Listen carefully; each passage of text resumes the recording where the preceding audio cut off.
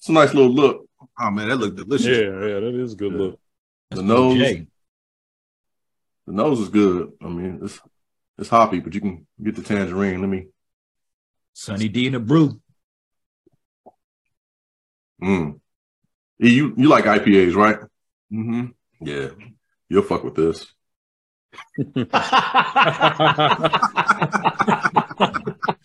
That's good.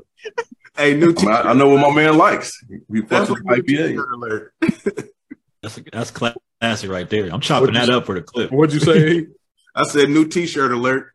Oh. That's good. Oh, that is a dope name, dope T-shirt tag. Yeah, you fuck with that. Right. I mean, whatever it is, you'll fuck with it. I think we got the episode title too. Hey, man. F with that. Right. Hops and Stocks podcast is presented by 100 Spoke Media Group. We encourage our listeners to drink responsibly. Please note, we are not financial advisors. We do not offer or provide financial advice.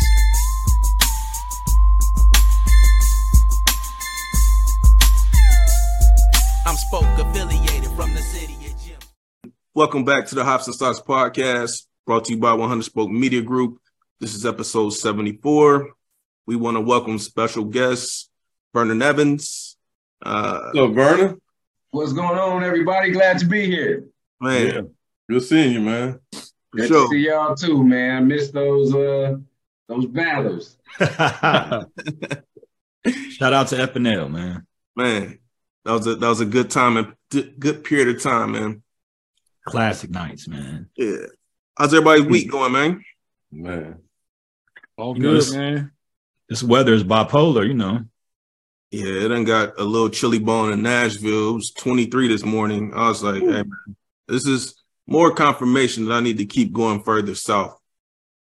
Hey, man, it was this meme that said something like spring, fight back, bitch. Something like that.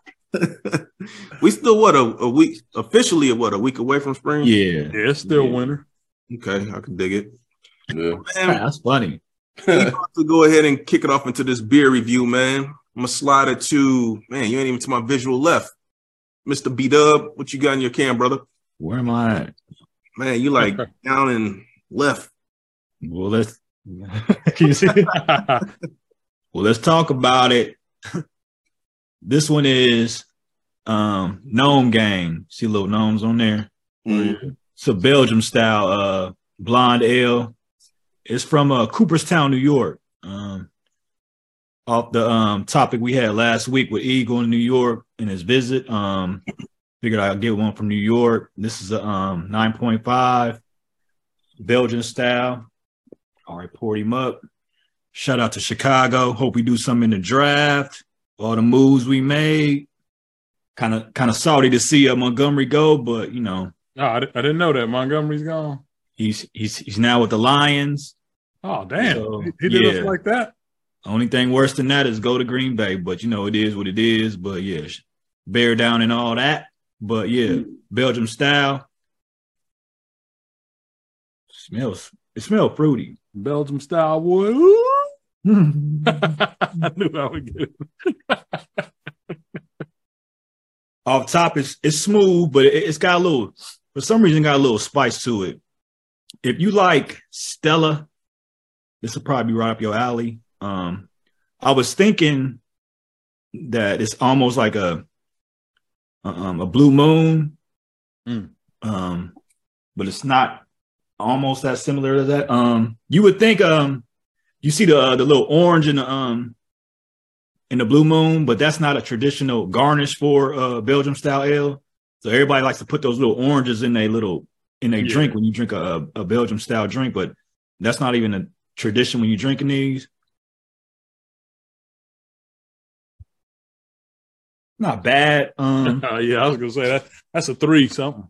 Nah, it's a solid 4. No, hey man, 4 is the new 3 something, man. I kept telling y'all, man.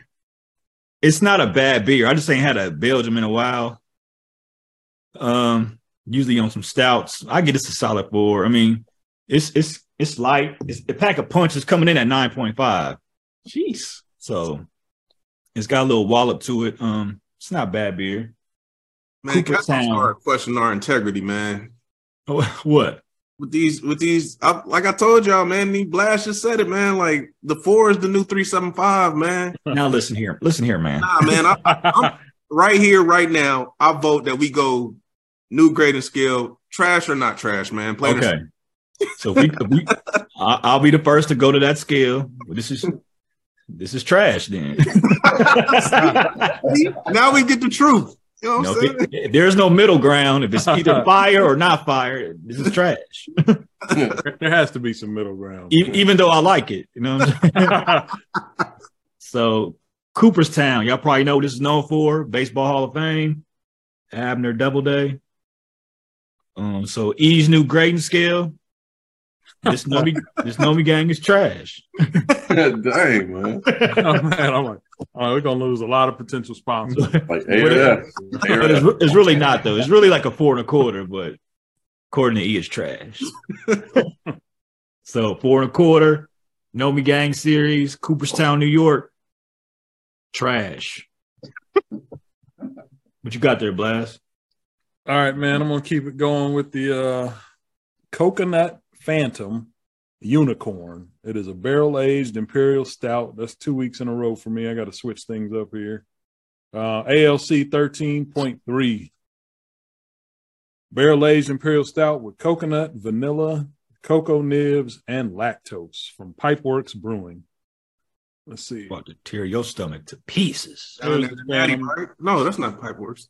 Pipeworks, Nice I think it's Chi-Town. Chi-Town. What am I thinking down in the Natty that sounds like that? Oh, Grainworks. Okay. I don't think y'all like Grainworks, right? Nah, man. Struggle. Trash. Yeah. It was a bad establishment too, man. It was kind of It was bad barnyard decor, man. right. The infrastructure was bad. It was horrible structure. Y'all probably didn't feel comfortable in there. Y'all was probably the only It bros. seemed like the only thing on the menu was like corn dogs or some shit. Corn dogs. All right. Well, I think I got to give this a 4. Blast. You know what the scale is now, man. Well, let me see. You're getting a little bit of the coconut. There's some toasted notes up in here. I don't know if I guess that would be coffee. It's not really listed as one of the notes on the can. I don't know, man. It's just all right. It's trash. How long you had it open? Since 7 at least. I learned my lesson from last week, so I'm definitely not. It's a little bit weaker than the one from last week too, but it's not so jig forward as what last week's was. What's the ABV? 13.3. Oh, That's what I thought. I thought it would be jig heavy at 13.3. I'm shocked. Well, I mean, last week you said, leave them joints open for like 45 minutes. So I cracked it at 7. So it's definitely more well blended, at least off the top, than that one I had last week. I think I'm going to go 3.75, man. Just okay. 3.7 trash.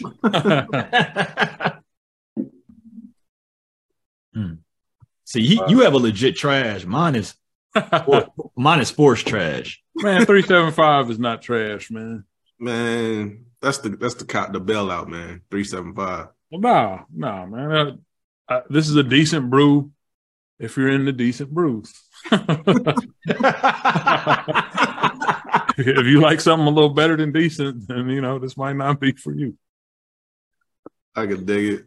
I'm going to send it to Tolls, though, man. All right. Hey, man. It's good to be back. Yeah, man. Welcome back. Good to have you back. I've been messing with these tangerines, man. I don't know if you can see that. Yeah, who makes that? My infrastructure is different now. It's called Equilibrium. Oh, yeah. Out in New York. It's I rock with them. Oh, you do? Okay. Tangerine Peel Laboratory. It's a triple IPA with tangerines. It's 10.2 AOC. Damn. You got that down there in Natty? Yeah. I went to First trip to the honey hole in a long time. Shout out to Courtney. She helped me out this time. And Courtney and some other little cat she was with. He wanted to shout out. She said she listens all the time. She said they'll put the podcast on in the back and they'll just work and listen to us. So that's what's shout out to Courtney. It's a nice little look. Oh man, that looked delicious. Yeah, that is a good look. The nose is good. I mean, it's hoppy, but you can get the tangerine. Let me. Sunny D in the brew. You like IPAs, right? Mm-hmm. Yeah, you'll fuck with this.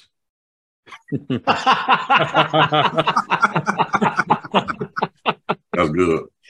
Hey, I know what my man likes. We fuck with IPA. That's classic right there. I'm chopping that up for the clip. What'd you say? I said new T-shirt alert. Oh. That's good. That is a dope name, dope T-shirt tag. You fuck with that. Right. I mean, whatever it is, you'll fuck with it. I think we got the episode title too. Hey man, F with that. Right. This is not trash. If that's a non-trash beer right here. What's it on the 1 to 5? We're not supposed to do that, man. I'm not gonna give a number if nobody else gives a number. Man, I gave a number. They did. Oh, you gave a number? Yeah. Glass said 3.75 and Dub said 4.25. 4.25. I mean, 10%.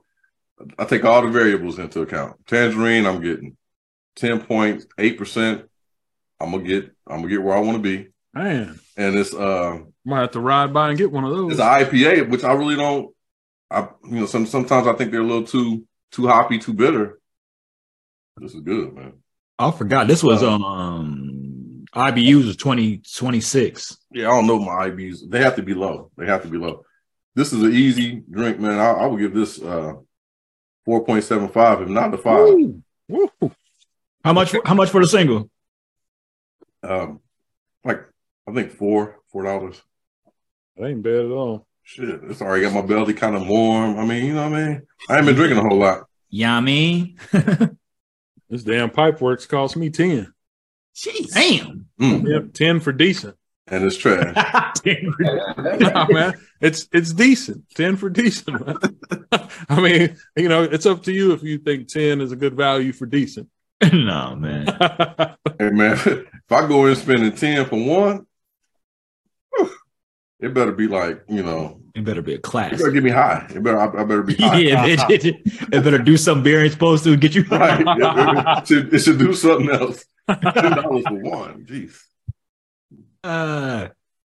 Hey, man, I recommend it. Good job, Equilibrium. This is my first Equilibrium beer, Tangerine Peel, Laboratory. Yeah, they do IPAs well. It's probably one of my favorite breweries when it comes to IPAs. Hey, I see why. Yeah. For the record, man, this wasn't trash, man. So shout out to shout out to Omi Gang, man. Y'all wasn't trash. Omi Gang. I'm gonna round out the reviews without doing a review. I don't like this can. I don't like anything in it. Yeah. And that's all I'm gonna say about it. What is it? I mean, well, it's called Wheezing in the Juice. Oh, okay. I mean, that's a different type of can, though. Yeah, well, look like Hawaiian Punch or something. Yeah, Hawaiian Punch. What's them little pops? The red, white, and pop. I was thinking it was gonna be like that when I picked it up. I didn't even pay attention to the notes, but it's a fruited sour with vanilla, tangerine, blood orange, and lactose. It's just an okay brew. Thumbs down though. Like how far thumbs down? Like what we looking at here? 3.5. Yeah, we be 3.5 on that one. You can go low if you want to. No, I definitely wouldn't buy it again. It's just okay. It don't do nothing for me. I don't even know who it's by. Who's it by? Mirror Twin Brewing Company out of I don't even know where they out of. That's why they trash. Don't even tell you this. Oh, actually, it's out of Lexington. It's okay. Kentucky on there. Hey, why? Yeah.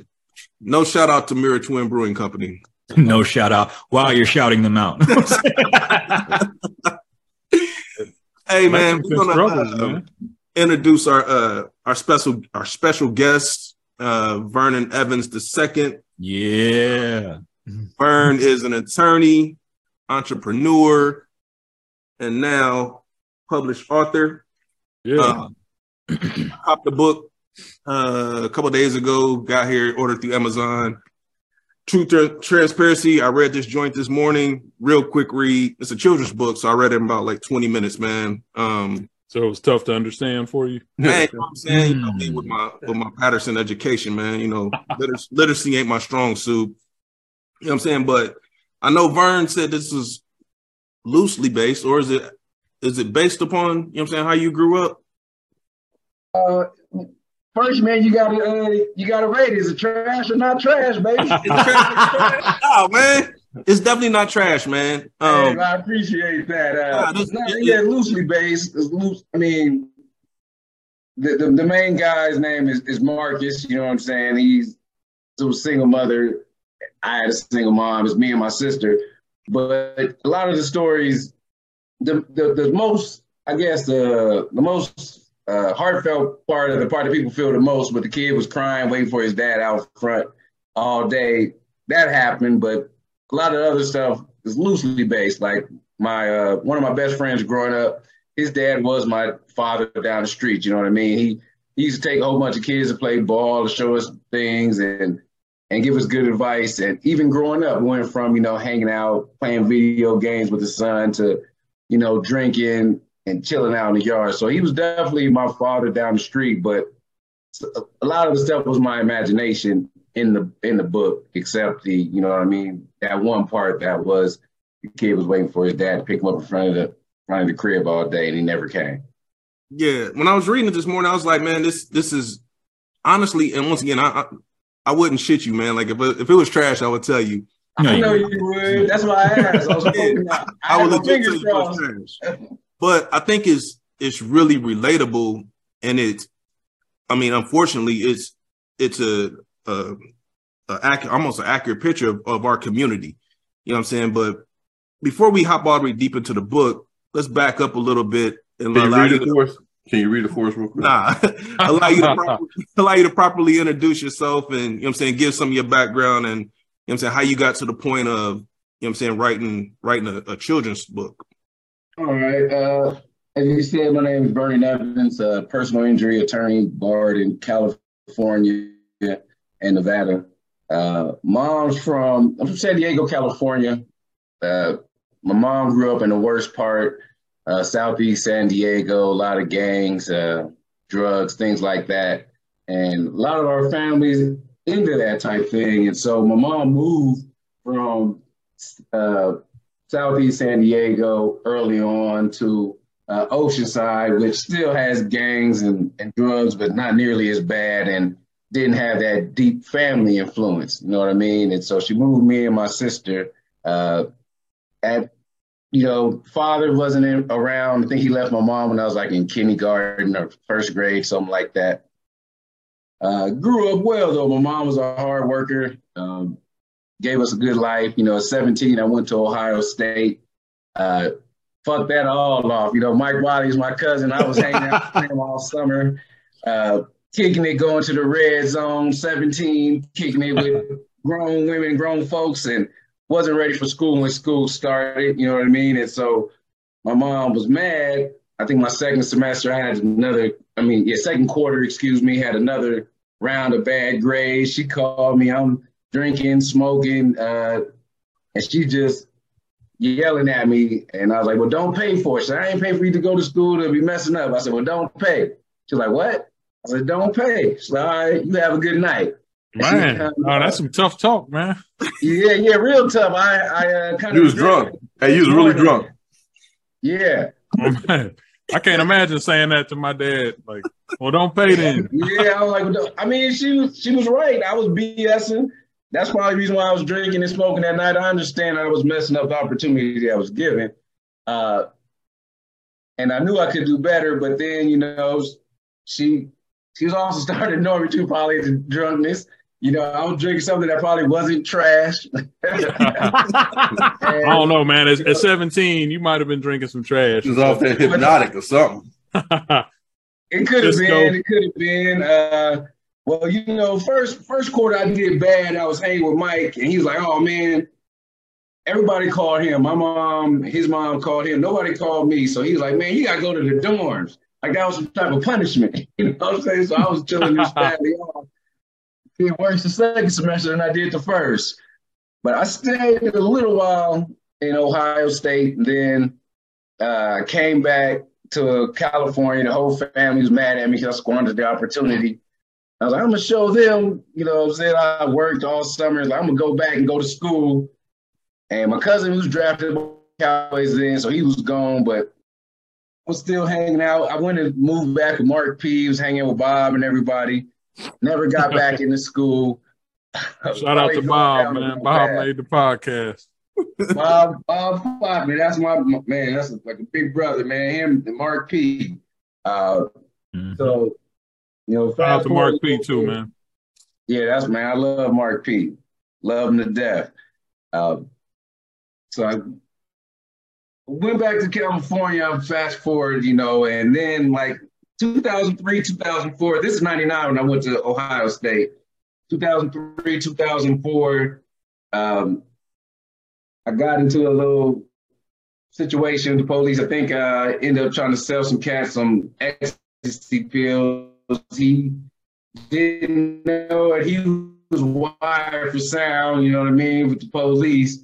And I found out a year later I had a warrant for my arrest. Of course, I didn't turn myself in. But after that, I got into a car accident not too long after that. And of course, my warrant came up, so I went to jail. Tried to call my mom from jail, and I have an uncle who, from 15 to 27, he was in prison for something crazy and then going to jail his whole life. So my mom, she put a block on her phone. So we couldn't even answer the phone for collect calls. So I tried to call my mom. There was a block on the phone. Of course, I called my sister, and, my sister, back my mom, they got me out. Like 2 weeks later, I go to answer the phone, and it's a collect call. From jail. And I was like, damn, we don't even accept collect calls. And I hang up. We don't accept calls from prison. And then I was like, wait a minute. How did that even get through? Mm-hmm. I was like, man, my mom must have took the block off the phone because she thought I was going to call her from jail or prison. And that broke my heart. I asked her about it a little later. And she was like, yeah, that's why I took the block off the phone. And so I really had to sit down, like, man, what are you doing? You know what I mean? Your mom took the block off the phone because she think you about to call her from prison. And I kind of put myself on timeout. I grounded myself. People thought I moved. I was really just in the house thinking, reading books. I started doing Muay Thai kickboxing.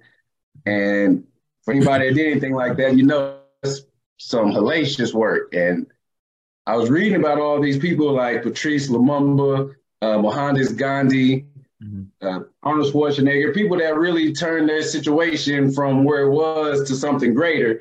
And I was like, man, I can do anything I want to do as long as I work hard enough. So I decided to go back to school, go to law school, things like that. So I'm enrolled in the community college, did really well there, transferred to UC Berkeley, finished Berkeley with a 3.5 GPA from the 2 years I did there. Applied to the top 20 law schools. Of course, I went to Ohio Vernon, State. 3.5 is not trash, man. That's a good. No, not trash. Not trash. Man, I'm like, you talking about like Aaron Rodgers, Cal Berkeley? Yeah, UC Damn. Berkeley. Yeah, that's an impressive 3.5. Hey, that's not trash. And it was upper level, so it was all writing papers, and that terrified me. That's nice. Yeah, thank you. Appreciate it. And I left out that I went to Texas. I stayed with my cousin for a little bit and went to community college out there. It didn't do well. So I had to send all my transcripts to all these law schools, not just the all A's I did for community college, but the trash of those state and the almost are pretty much trash in Texas. And so all those top 20 schools said, you're trash. You know what I'm saying? Me. But I applied to Thomas Jefferson, which was a tier 4 school in San Diego, and I got accepted did really well my first year and transferred to University of San Diego, which was a top 50 or top 60 school. Graduated from there, and I started working at a pretty big firm down there. And fast forward a little bit, I moved out to Las Vegas with the wife, took another bar, and got into personal injury. But when I was in San Diego before I moved to Vegas, I was talking to my nephew, and same situation with the what was in the book. He was talking about his father who wasn't just in title only, you know what I'm saying, wasn't really around. And he was telling me about how his dad was calling, saying he's going to pick him up, never went up for him, things like that. And I told him that was a lot like my childhood. And I was starting to think, I was like, man, that's too many kids' childhood, And so I started thinking about writing a book. That's my nephew. I was like, hey, man, let's write this book together. He's 16 now, so he was like 13, 14 then, because I wrote it a couple of years ago, just got it edited. And he was kind of BSing, so I wrote it on my own, but didn't do anything about it. But recently I decided, I think last year I decided to get with an editor or illustrator, and she went ahead and I thought I did some amazing pictures. And so I recently put it out. It's been out since like February 26th or 27th or something.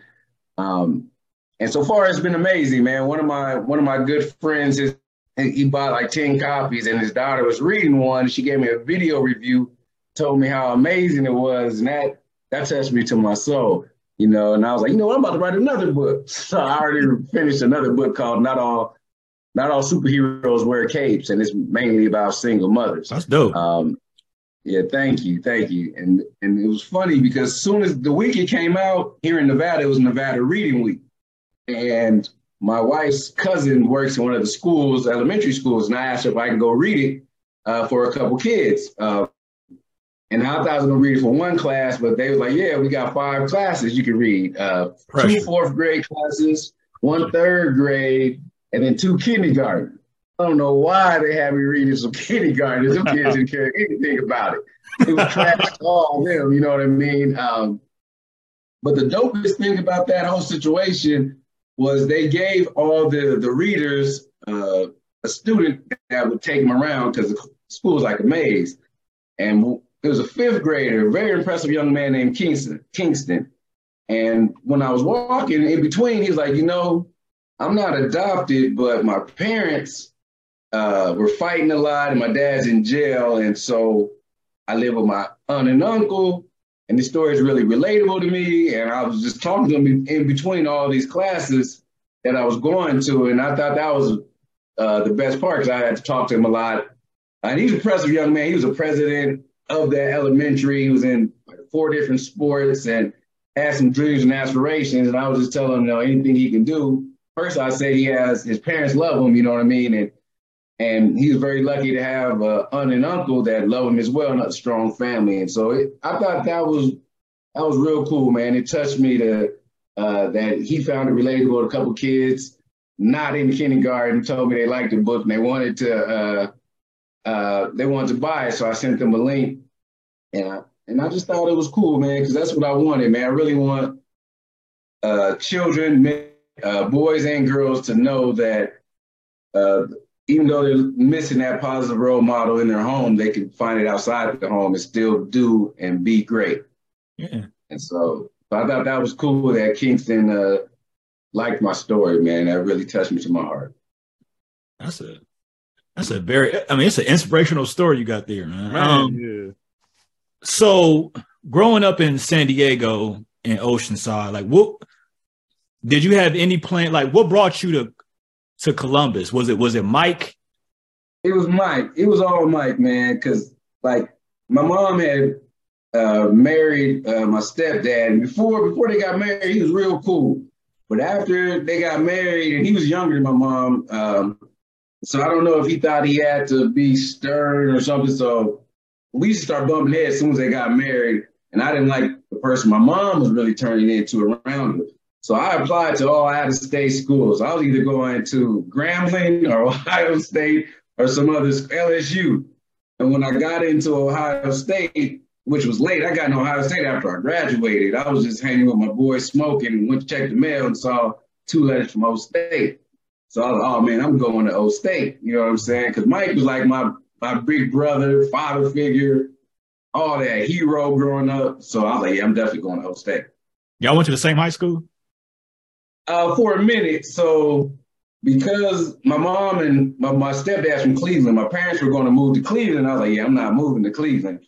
And so Mike and his mom for the summer going into my freshman year. So me and Mike are 3 years apart. So he was a senior and I was going in my freshman year. And so first thing they do, they know Mike Wiley's cousin. They're like, man, put him at running back. I got Osgood slide. I don't know if you know what that is. I got bad knees. I'm overweight. I was like, man, they put me there like, yeah, move him to linebacker or tight end, man. He ain't got it. He ain't got it. But yeah, so I went there for all summer and I stayed with him for a little bit when school started. And then I was going to visit my parents shortly before they went to Cleveland. And it was so crazy I didn't want to go. And it turned out that they actually decided not to move to Cleveland. And when I got there, they said, oh, you're moving back here. You know, we ain't moving to Cleveland. So they tricked me into coming back. But of course, it was where I grew up at. So it was all love to go there. I moved it was El Camino High School. I'm not sure if you remember who Brian Westbrook was. Right. Played football at Texas and the Detroit Lions back in the day. Michael Booker played for the Falcons. So the school was a really good football school too. But again, I still had Osgood Slaughter and was a little overweight. So football wasn't my forte. Yeah. So man, go ahead. No, I was just gonna say, was law school the end game? Like, did you know you always wanted to go that route? Yeah, early on it was funny, man. I was big into Johnny Cochran, man. All things Johnny Cochran, I loved it. And when I knew he was an attorney, I was like, I want to be an attorney. I thought law school was college. I thought you go to high school and go to law school. But I was like, you gotta go to college and then go to another school. And I didn't have nobody steering. I didn't have my father down the street to tell me I was tripping. So I kind of let go of that dream early. But when I was sitting down thinking about, because I was soul searching, man. After my mom took that block off the phone, that hurt me to my heart. Mm-hmm. And I was really soul searching. And I was like, what do I want to do? I don't want to just run into something that I can't put my all into because I know it'll fail. And when it came up, it was like, I think I was reading a Johnny Cochran book and it was like, man, you want to go to law school. And I was like, I did want to go to law school. So that was a kind of an end-all dream. I wanted to do a lot of civil rights work and do criminal law, but in law school, I couldn't get no opportunities from the city or for defense attorneys.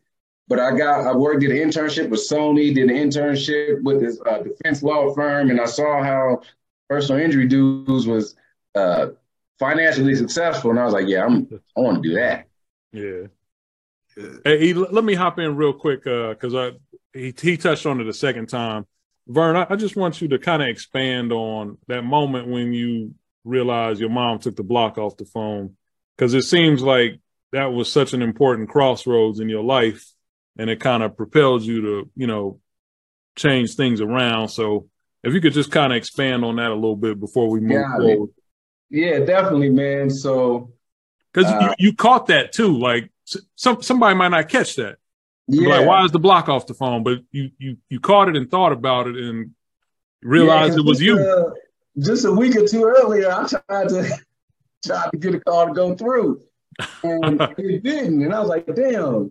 Oh, yeah, we got a block on the phone. And we always have blocks on our phone because, again, my mom's little brother, when he was 15, he was in gangs in San Diego and got caught up in something. He was in prison from 15 to like 27, 28. And then every couple of years after that, he's in prison now. But we always have blocks on our phone. So a call couldn't get through. And I think my sister, some of her boyfriends, you know what I'm saying, try to call the crib. And I just know you ain't getting through. You call my mom's house from jail, you know what I mean? And so crazy enough, first thing you do is call your mama. So I tried to call her from jail. And of course, it said call can't go through. So I called my sister. But that was a touching moment, man, because even when I was telling this story, I probably was telling somebody a story like this less than a year ago, and I almost cried, man, just because it choked me up. And I didn't even let my mom get in the house. I saw her car come up, and I just went and opened the door for her, and I was like, hey, did you take the block off the phone because you thought I might call you from jail again? And she looked at me in my eyes and said, yeah. And I was like, man, you don't never have to call. I'll never call you from jail again. And I wish that was true, because shortly later, my dumb ass got a DUI. Almost ruined the whole shit, man. Tell you that story too if you want to hear. But yeah, so when she told me that again, like I said, man, at that time, I think I was either working or looking for a job, because I remember I was checking out books from the library, from the library, turned in or rechecked out quickly. And I was devouring books. And then after I think I got a job, I trying to come out, but then they was like, man, you need to return this book. So I started buying it from Amazon. And I came out the house really for 6 months, besides unless I was going to work or doing something that required me to leave the house. But hang out with people in the neighborhood, smoking weed, stuff like that, I wasn't doing it. People that I saw was like, man, we thought you moved. I was like, I kind of did, you know what I'm saying? And besides kickboxing and whatever else I was doing, I completely changed, man. And it was all right too, bro, because once I got, once I finished the program, I knew I wanted to go to school, but I had to work. And it was funny because people thought, oh, you live with your mom, you can save some money. I was like, nah, my mom, she getting paid. So I think I paid like $600 a month. And to get with a friend, but I knew most of the cats I hung around, they were irresponsible. So we probably get an apartment together, and in a month or two, they ain't gonna be able to make rent. So I stayed home. But I knew they would come on, hey mom, I'm gonna go to school, because my track record was trash. You know, she already wasted money at Old State. I just got arrested. She wasn't fooling me like that. I think she found some weed in the house when I was trying to sell some for a short period of time. So she didn't think I was taking things serious. And so luckily, by the grace of God, I found a job that was working with a crazy schedule. And I was able to work and go to school. And I really found some comfort in that busy schedule and really thrived working full time, going to school. I had to work every Saturday because I would leave work early to go to one class and come back, finish up, and then go back to school, and did really well. Like I said, I had all A's for the first year and a half. And then that's when a friend of mine called me to meet him in Carlsbad. That's area right by Oceanside. It was for my birthday. It's all, man, come. I was like, man, pick me up. I already been drinking, you know what I'm saying? It's my birthday. I'm born on 4th of July. So I think I was watching some Rampage UFC, smoking with my neighbors and drinking. It's all, man, we already here. Just come on. So I'm driving, banging sugar-free. Carlsbad's all white neighborhood. You said banging sugar-free? Yeah. I'm ready to give you my bitch. You know what I'm saying? So I'm pulling into the club, and the police pull me over as I'm pulling in. And one of the cops, racist, one's cool. He told me he pulled me over because I was listening to my music. I had like a 2006 Ford Fusion with no speakers, so I wasn't bumping by no means. You know what I'm saying? It was a decent factory stereo, but no bump. But yeah, so he pulled me over, and they asked me, what did he ask me? He said he smelled alcohol and wanted to do a test. And I thought I did well, even my dumb ass Nash. I was like, hey, how am I doing? He said, I thought I did well. You know how you doing? I know how I'm doing. I'm killing this shit. I felt good until I had to do that breathalyzer. You know, and I was like, oh, okay. I think I was still like right at, or I think I blew like a 0.08 or right above the limit. And you know, they took me in, but the cop, he was not the racist one that hating on sugar free, but the other one, he was like, hey, you've been real cooperative, so I'm gonna give you a choice. I can tow the car. I was like, damn, that's my first choice. He said, or I can park it and you can pick it up tomorrow. I was like, oh, please park it. And he was like, if somebody breaks in, we're not responsible. And I was like, cool. And at first I was looking at that wrong. I was like, man, that racist cop, blah, blah, blah. But I thought that was God saving me because I was already drinking and smoking. I would have went in there and drank and smoked a lot more and drove home. So I'm thinking God intervened, saved me yet again. And so I was grateful for that. You know what I mean? And then when I got out the next day, when everybody that was getting out was at red towing, they kept saying, your car's at the tow yard, the tow yard. The lady wasn't even looking up. And she said, your car is at the scene. She was confused. Like, why is your car at the scene? Okay, the cop didn't tow it. So, yeah, I just wanted to throw that part in, man. But my mom, she mentioned cop give you a break? That's what I put in the back of my book. Oh, sorry? Did the racist cop give you a break, or was it the other cop? No, it was the other cop. The racist cop, he was the one talking about the pull me over for what I was listening to. It wasn't even for your driving. It was for what you were listening to. I mean, it wasn't even that loud. I was like sugar free. You know what I'm saying? I was still in a good mood talking shit because I didn't think I was drunk. And I know I wasn't driving crazy. But again, I just look at it as a blessing and at the end of the day, because I know how I used to get faded, black out, do something stupid, and next thing you know, I probably drove home and hurt myself or somebody else. So I just had to take that as a blessing. But I was scared because, you know, I had to go to court, and I was like, oh wait, I was just about to get on probation for this. It was like the next month, like the judgment. So with the pills, I had to do some drug program and hit a deferred entry of judgment, meaning if I stay out of trouble, it's like it never happened.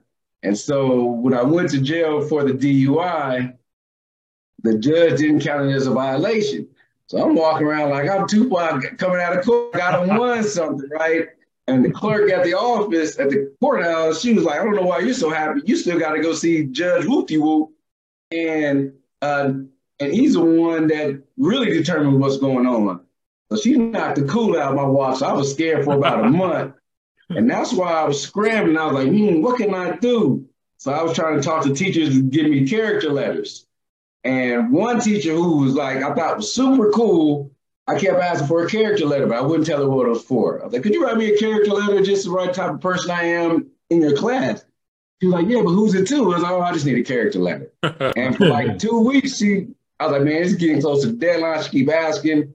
And what happened? I got a DUI, I need to write it. And this cool teacher was like mortified and wouldn't write the letter. So I asked my English teacher, who was like a square, real nice lady, but she had us reading all these black books, like by Toni Morrison, I think The Bluest Eye Ever, and a couple other books. And so I went to talk to her and said, hey, Miss Hanson, would you mind writing me a character letter? And she was like, sure, what's it for? And I told her, she's like, okay, I can do that. So she wrote me the letter. So I took that character letter and my grades, which I have a year and a half of all A's. I show up to court and it's a packed calendar. There's like 10 names on it. I'm the only person there. It's the judge, the bailiff, the prosecutor, the public defender, and me. The judge calls 2 or 3 names and nobody says anything. I'm looking around. I don't know why I'm looking around because nobody's there, but I'm looking around anyway, like, where is everybody? And then the judge said, hey, what's your name? I said, Vernon Evans. So he looked at his paper and then he talked to the public defender. I don't know her name, but he said, Sue, would you talk to Mr. Vernon Evans? So he said, Sue, what are you about to do right now? She said, I'm going back to the office. My client never showed up. And she said, would you do me a favor? Would you talk to Vernon Evans? Because he doesn't have an attorney, but he needs one. Shoot. Dang. So she was like, sure. So we go outside. The judge is mad. He goes to his chambers. And I'm talking to her. She's like, so the judge counts this as a violation. You get taken into custody. I was like, I didn't even know that was an option.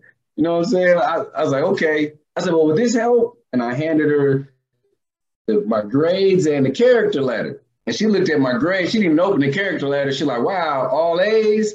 So this will definitely help. So she goes, talks to the prosecutor. And I walk back in, and then I hear prosecutor says, "Wow, all A's." And then the public defender was like, "Yeah, it'd be a shame to mess this up." So they said, "I agree." So they both go in the back. I hear them laughing, talking to the judge. And then the public defender, she comes out first, and she's like this.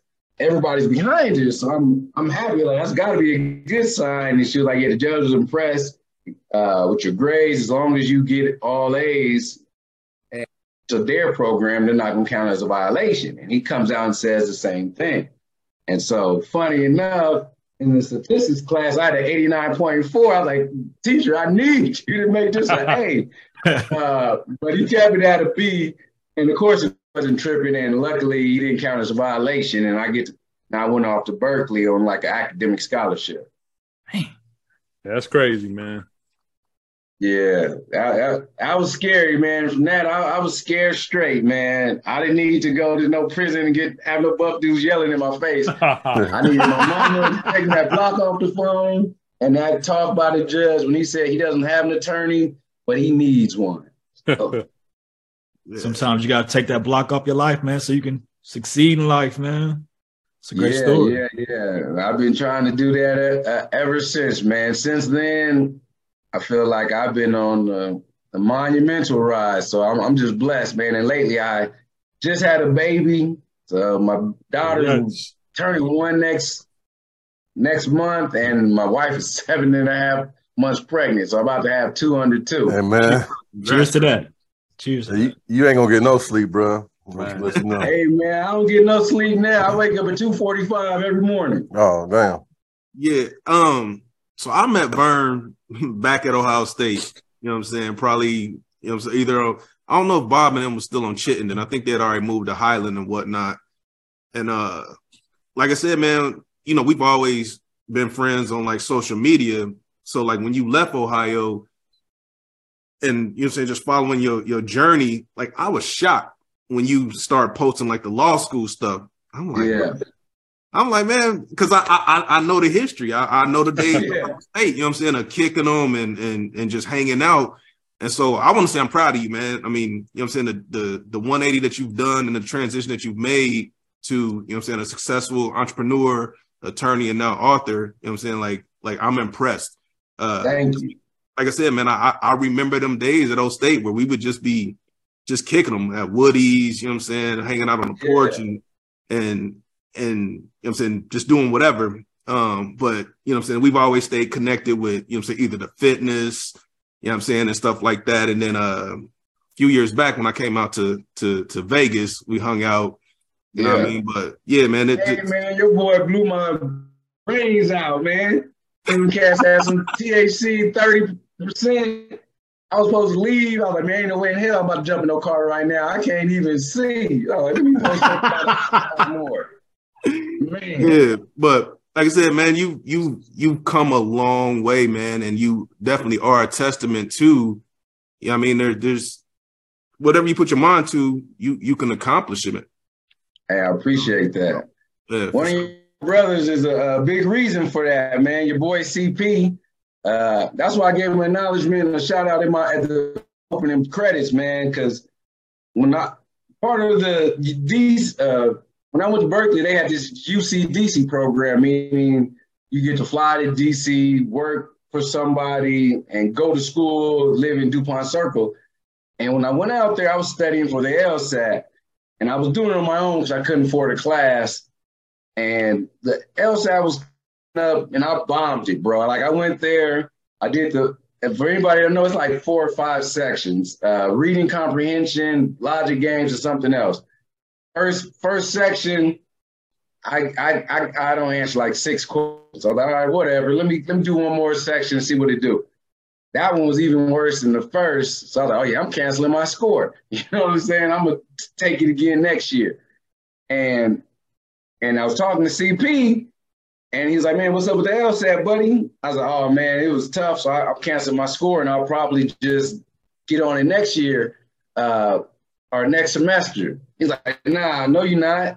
He said, man, you're going to take your ass sign up with Kaplan and learn and retake it this year. He said, man, it's just a hurdle that trying to keep a lot of people out. Man, you don't take it this I'd never take it.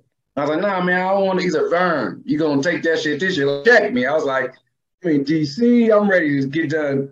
I just got there. I'm ready to kick it.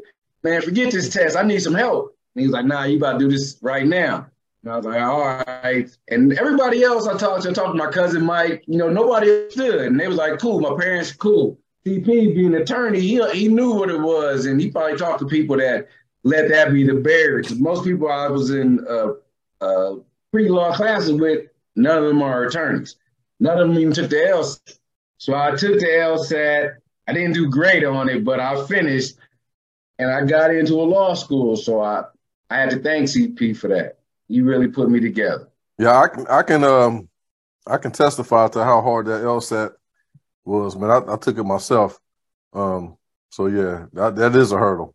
That is a hurdle. It is. It was no joke, man. I bad. I think I got like a 130 something because they had just switched up the games. The way I learned games was not the way they tested the games, but all the other stuff I did enough to finish. I was like, okay, as long as I got to finish, I'll take whatever score you got. So it was my bad grades and a low LSAT score. So that's another reason why the top 20 schools was like trash. They gonna have to tell me, say I applied to Harvard, Berkeley, Yale, all of them. And they all was like, nope. And I didn't care. I knew I could do it. And I did really well my first year. I was on honor roll both semesters.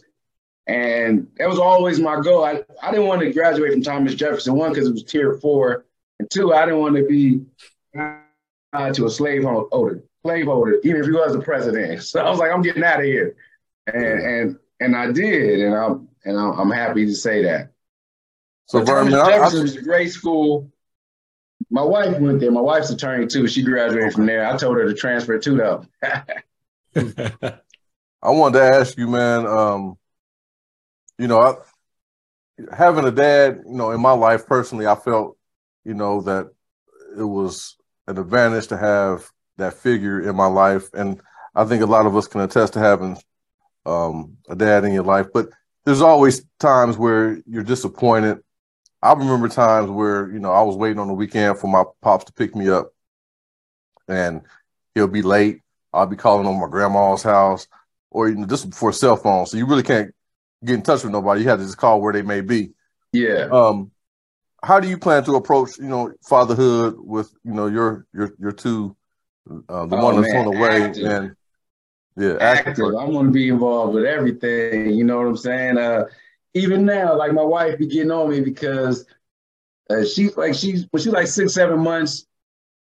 Again, I get up at 2:45 every morning, so I'm down in the garage. I usually was at the gym, but once the baby came, I bought a whole bunch of stuff to have a gym in my garage. So I'm working out, and I have the outlet app on. So I hear it, I run to it, hear her crying, I run to her, feed her, get her back to sleep, and go back to do what I was doing. But read to her every night. So, well, actually, I bathe her in the morning and night now because my wife too big. But every night I'm the bath time. I'm bathing her, feeding her, putting her to bed, read her a story every night. And I plan on doing that, her whole life. I just want to be there, you know what I'm saying? Because I know presence is the greatest present you can give somebody, Oh, man, say that one more time, man. Yeah, that's another T-shirt alert. Yeah, that's a bar. That's a bar. Yeah, man, and it was crazy, man. Another thing, I'm going to tell you a quick story about my mom. This will show you how woman she is. So me and my sister, we have different dads. My sister's the same age as Mike, 3.5 years older than me. And so I used to call my biological either her first husband or V. I don't believe in participation trophies, so I can't really call him my father. You know what I'm saying? I can call him my biological, I guess. But my mom is so angelic that when he left my mom, he had a baby by another lady. And so my mom, because she knew the only way I would be able to see him, which I really want to see him, was when my sister was watching his other child he had. So she used to let my sister babysit this other woman's child just so I can go see my biological father. And I thought that was crazy. You know what I'm saying? When I think about it now, then I didn't even think much about it. But now I'm like, dang, you know, you hear all these stories about women being vindictive and mean and saying all this stuff. She never said anything mean about him. And I think she gave me a couple of gifts and said it was from him, and I know it wasn't. You know what I mean? And she was just a great woman. And so that's what also caused me to write the second book, Not All Superheroes Wear Capes, because I was like, man, I can't just, one, give all the credit to my father down the street. You know what I'm saying? My mom was really the real hero. You know what I'm saying? But I recognize that it takes a man to raise a man, you know, a real man, even though you, and so I wanted that story to be told because there's so many young boys that's lost following these, making, you know, these neighborhood superstars or whatever, the guys that they want to emulate. And so that's why I focused with that one. But then when I was thinking about it more, I was like, nah, I got to give some love to the single mothers and mothers in general, because the things that they do that we don't recognize as kids is very superhero-like. So that's what the title came from. Yeah. But yeah, I plan on being active, bro. I want to do it all, man. I'm trying to encourage them to try early, try often, and fail early and fail often, because I want them to be resilient. And I want them to know that failure isn't a roadblock. It's just a time to sit down and sketch things out and figure things out. And I think your comment when you say being present is important, man. I'm an educator, and when I'm going through student files and I'm looking at contacts, like if I need to contact home, there's so many times where you just don't see any contact for the father. Like, it's blank. Yeah. And I'm like, man, it's like, I find that so crazy that it's just blank. Like, it's no name.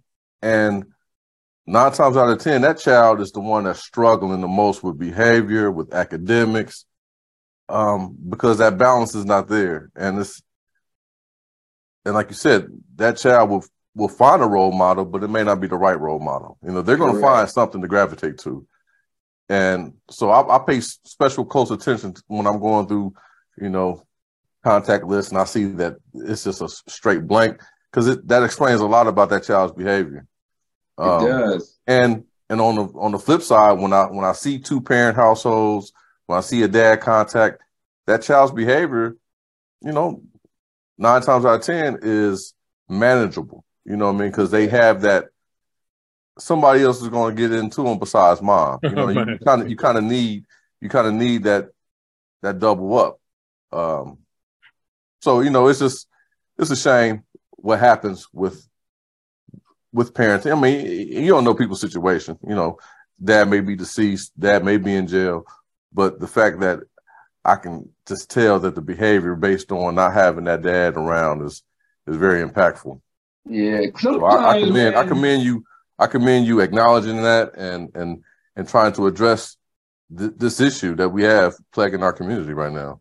Definitely a difference growing up, man, because I grew up in all 3 phases. I had both my parents, and then one of my parents wasn't there. Then my dad remarried. So I had 2 parents, single parent, step parent. And it's almost like I was 3 different people. When my parents was there, I was a lot happier. My mom passed. I've been depressed from then till now. Stepmom came in the picture. It's almost I started to rebel. So it's definitely a difference in the household and behavior when depending on what the structure is in the household. Yeah. Because my stepdad was a piece of shit.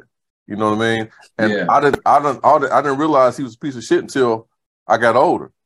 You know what I mean? So a lot of things you don't realize until you've kind of experienced what your parents were going through, and you were just watching. You were just watching. Yeah. You know what I mean? And that time when you watching, it's kind of like you start to live it. Like, man, he was a piece of shit. You know what I mean? Yeah. So, you know, but luckily I had my dad to balance that out. You know. Yeah. No, it's funny because I didn't. When was this? Shortly, actually, right before I went to Berkeley, when MySpace was popping, I went to Berkeley like 2007. right before then, I had MySpace, and cute dark-skinned girl sent me a message. I'm like, who's this sending me a message? And I looked, and we got the same last name, Farron Evans. I was like, oh, what's going on? Uh-oh. And she's like, hey, is your mom named Donna? And do you have an uncle named Duck and Orange or something like that? I almost said the N-word. Anyway, it's Duck and Orange. And I was like, yeah, my mom's name is Donna. Don't know about the uncles. Then she's like, we may be cousins. And it was, I guess she's like, oh, your dad wanted me to try to find you on here, and I found you. And so she's like, oh, do you want to give him, he wants your phone number, or he wants you to call him. I was like, me and you can talk. I don't know if I want to talk to him. And I was asking everybody. I asked my mom, my sister. I think I even asked my stepdad. No, I didn't ask my stepdad at that point. I asked him later, but everybody said, yeah, you should talk to him. And I was like, I don't want to talk to him. I was somebody to tell me no. And I got one homeboy, same homeboy came to get those pills. Not the one wearing a wire. He didn't know anything about that. But I was like, he's a hater. He'll definitely tell me don't call him. So I hit him up. He calls me and we're chilling. I was like, hey, man. I tell him the story about Farron contacting me. And he's like, you know what, dog? I don't think you should call him. And I just bust up laughing because I knew he was going to say that. But the funny thing was that made me call him. Like, he is a hater. So I'm saying maybe I should call him. But as soon as I did, the first thing he said was, I've been looking for you since Ohio State. I almost want to hang up on him. I was like, Ohio State? I went to Ohio State at 17, man. Last time I really seen you, I was like in first, second grade. You know what I'm saying? And then he said something about my mom, which I can't remember exactly what he said, but it made me even madder because, like I told you, she was letting me babysit some other woman's child that he had after he left her just so I could see him. So I knew what he said was a lie because my mom had never said anything bad about him. And we still talked for a little bit, but it kind of faded. And then it was crazy. My sister still talked to him because, again, she was searching for that father figure, and I guess she didn't care how and what package it came. And so she told him when I was getting married. And it was crazy because I hadn't talked to him in like 3-4 months. I was trying to find a way to get out of the relationship. And he contacted me, and we're talking, and I'm getting off the phone with him. He said, wait, I got to give you my address. And I was like, your address for what? Just so I can get an invite to the wedding. And I said it without thinking, and I didn't mean any malice behind it. But I said, oh, it's for friends and family. Oh, man. And he's like, okay. And we didn't talk for like 6 years after that. We just like recently talked because that same young lady that hit me up, I've been in contact with her mom and her. They came out here. And I was hanging out with them, and her and my wife, my aunt, Jackie, Farron's mom, they were like, somehow they got on him. And they're like, oh, you're hurt. You're still hurt about that. I was like, I'm not hurt. Why don't you talk to him? Like the same reason I don't stop and talk to every person I don't know, because I don't know them. You know what I mean? But I'm not hurt. I moved on. I don't think about them. I didn't think about them for a while. And they kept saying, I was like, you know what? I'm going to call them. Just to shut y'all up. Just to prove y'all wrong. And so I called them, and it's cool. It's still like a arm's length conversation. And as you can probably tell from this conversation, I get pretty deep with anybody, with strangers. And with him, it's not like that. And so he would send me like a meme on a holiday. It was like Happy 4th of July meme or something.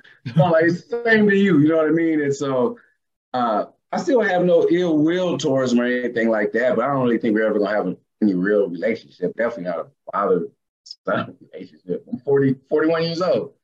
You know what I mean? I'm sorry, go ahead. My bad. And I've talked to some people, my dad wasn't in my life, and a couple other people, I was like, hey, man, I'm never going to tell anybody how to handle any situation. If you want to get to know your biological father, by all means, do it. You know what I'm saying? I don't have any I have no power. I don't have any right to tell somebody how they should or shouldn't feel. And so I say, go for it. If that's what you want to do, it's just not what I want to do. I'm a pretty busy guy. And so I don't have any reason to go back. But I don't have any ill will. Like some people like, oh, you should invite him to your wedding so you can show him how far you came without him. So that would be me holding, that would be me being bitter or something, but I have no bitterness to him. So I don't really think about him for the most part. I thought about him when I was writing the book because I had to go into that space to come up with some stories and really to write that story. And that book, that part I was talking about, even the kid was waiting for him, did go into that, and I did feel some type of way, I guess, from that. I remember being that little kid fighting with my sister, going outside, sitting on my suitcase waiting for him. And then after he didn't come for like 45 minutes, I'm like crying with my head down. And every car that goes by, I get hyped. It's like, that's him, and look up. And none of them was him. And so I remember that feeling, but I still don't think I was hurt by that. I was hurt then. I don't think I'm hurt by it now.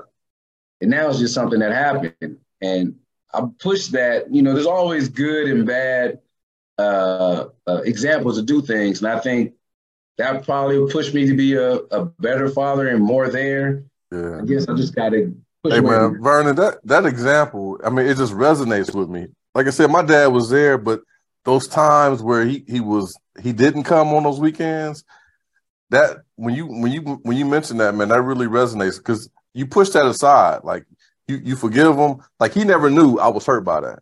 Like he never knew that those times he didn't come on those weekends while I was waiting on him.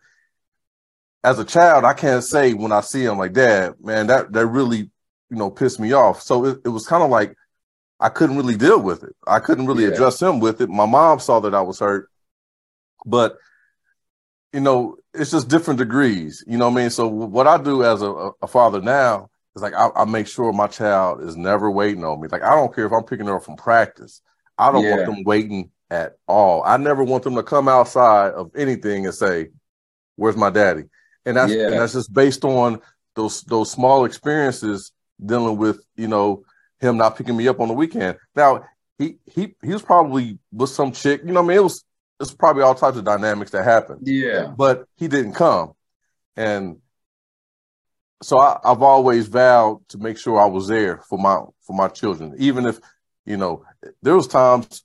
I don't know, Billy, if you remember, man, at Broadmoor, where, you had to get picked up from basketball practice, right, from Broadmoor.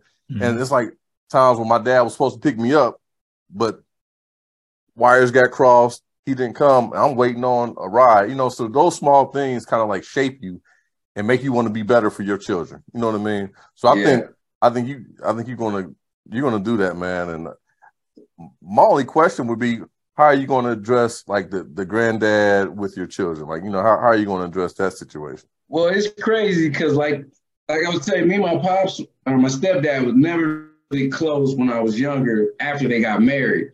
And I had to grow up and recognize some of it was my fault and developed a love and respect for him after that. So I call him Pops. Mm-hmm. And, I could never called him dad before, except when I introduced somebody to him, like, this is my dad, you know what I mean? And it was crazy because my wife's father and mother too, man, they're that close-knit, strong family that you love from afar, but then when you super with them, sometimes you're like, damn, they look too close at times, But I called him dad, after a while, I called him dad. And I was like, man, that's crazy to never be able to call somebody dad until after you're like 35, 36 years old, because it's been a couple of years.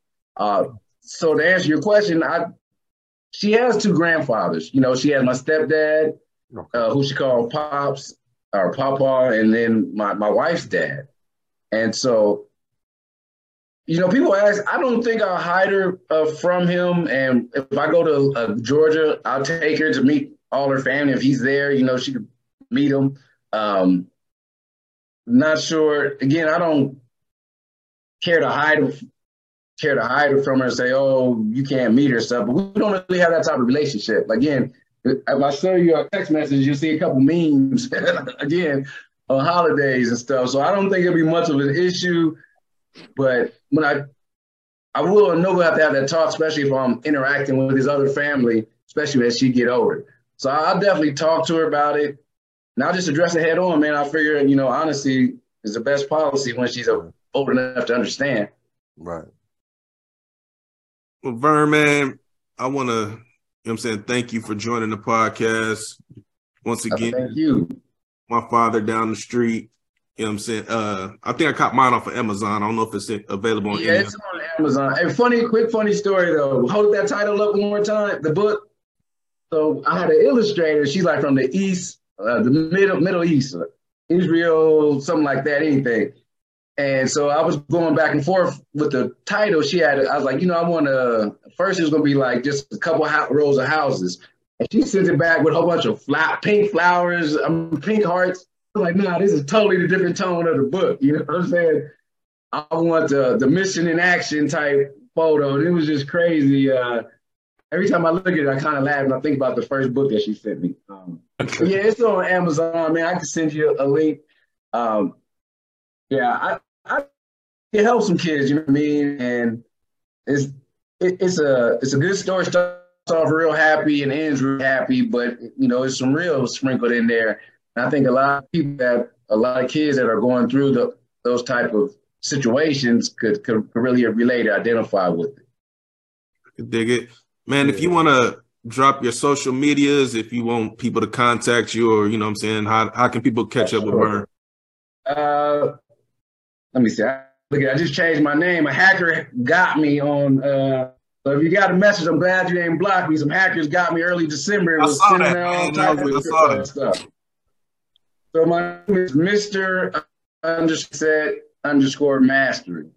So that's what I've been trying to last couple of years, man. Master my mindset. Mr.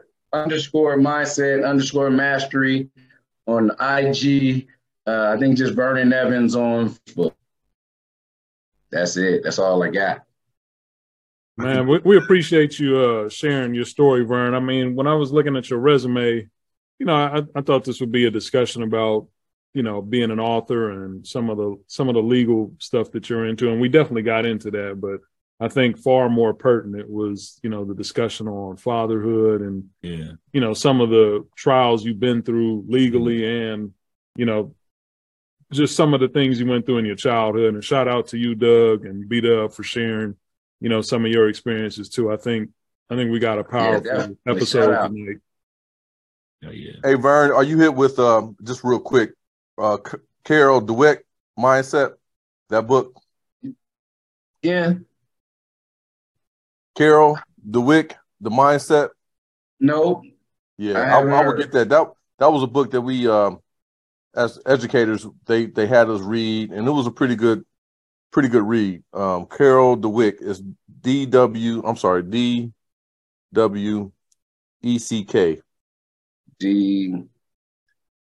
DWECK. The Mindset. I think I never read it, but I'm big on audiobooks. I'm getting it right now. Yeah, it's a pretty good read, man. It's not real long. Thank you. I appreciate it. Give me no doubt, man. We appreciate you, man. And like Blast said, just sharing your story is inspirational. And I think that book is going to touch a lot of kids, man. Just, on different levels. It may not be to the level of to whatever degree it's going to impact people. So congratulations on that, man. Thank you. Yeah, I just really want them to read it and know that they can find positive role models outside the home and no reason to feel bad if that's their situation. So yeah, show that book again, E. Yes, sir. Y'all go pick that up. There it is. My Father Down the Street, written by Vernon Evans II. How much is that joint, man? Like $25.99, or how much is that joint? It's like $11. That's what's up. I'm actually gonna try to give it to somebody. I'm saying because, like I said, I feel like it's a book that a lot of kids relate to, man. I'm seeing, Doug had a similar story. Me, I didn't meet my biological dad until I was 33. We don't got enough time left in the episode to go over that story, but I thought the book was powerful, man. And like I said, if I thought it was trash, I'd straight up tell you. But I'm gonna try to find, somebody that can that's relatable, that can, you know what I'm saying, read this book and put it in their hands. And hey, I appreciate that. That's the only thing I want to do is touch as many hands and minds of young people as possible, just to let them know that they can do anything. Yeah. Sure. Man, if nobody else got anything, we gonna sign out this episode, man. Episode 74 with Vernon Evans. Peace, y'all. Appreciate you, Vern. I appreciate y'all. Appreciate you, man. Be a shell of a man if we ever depart. From my heart to I'm riding with you. I'm riding with you.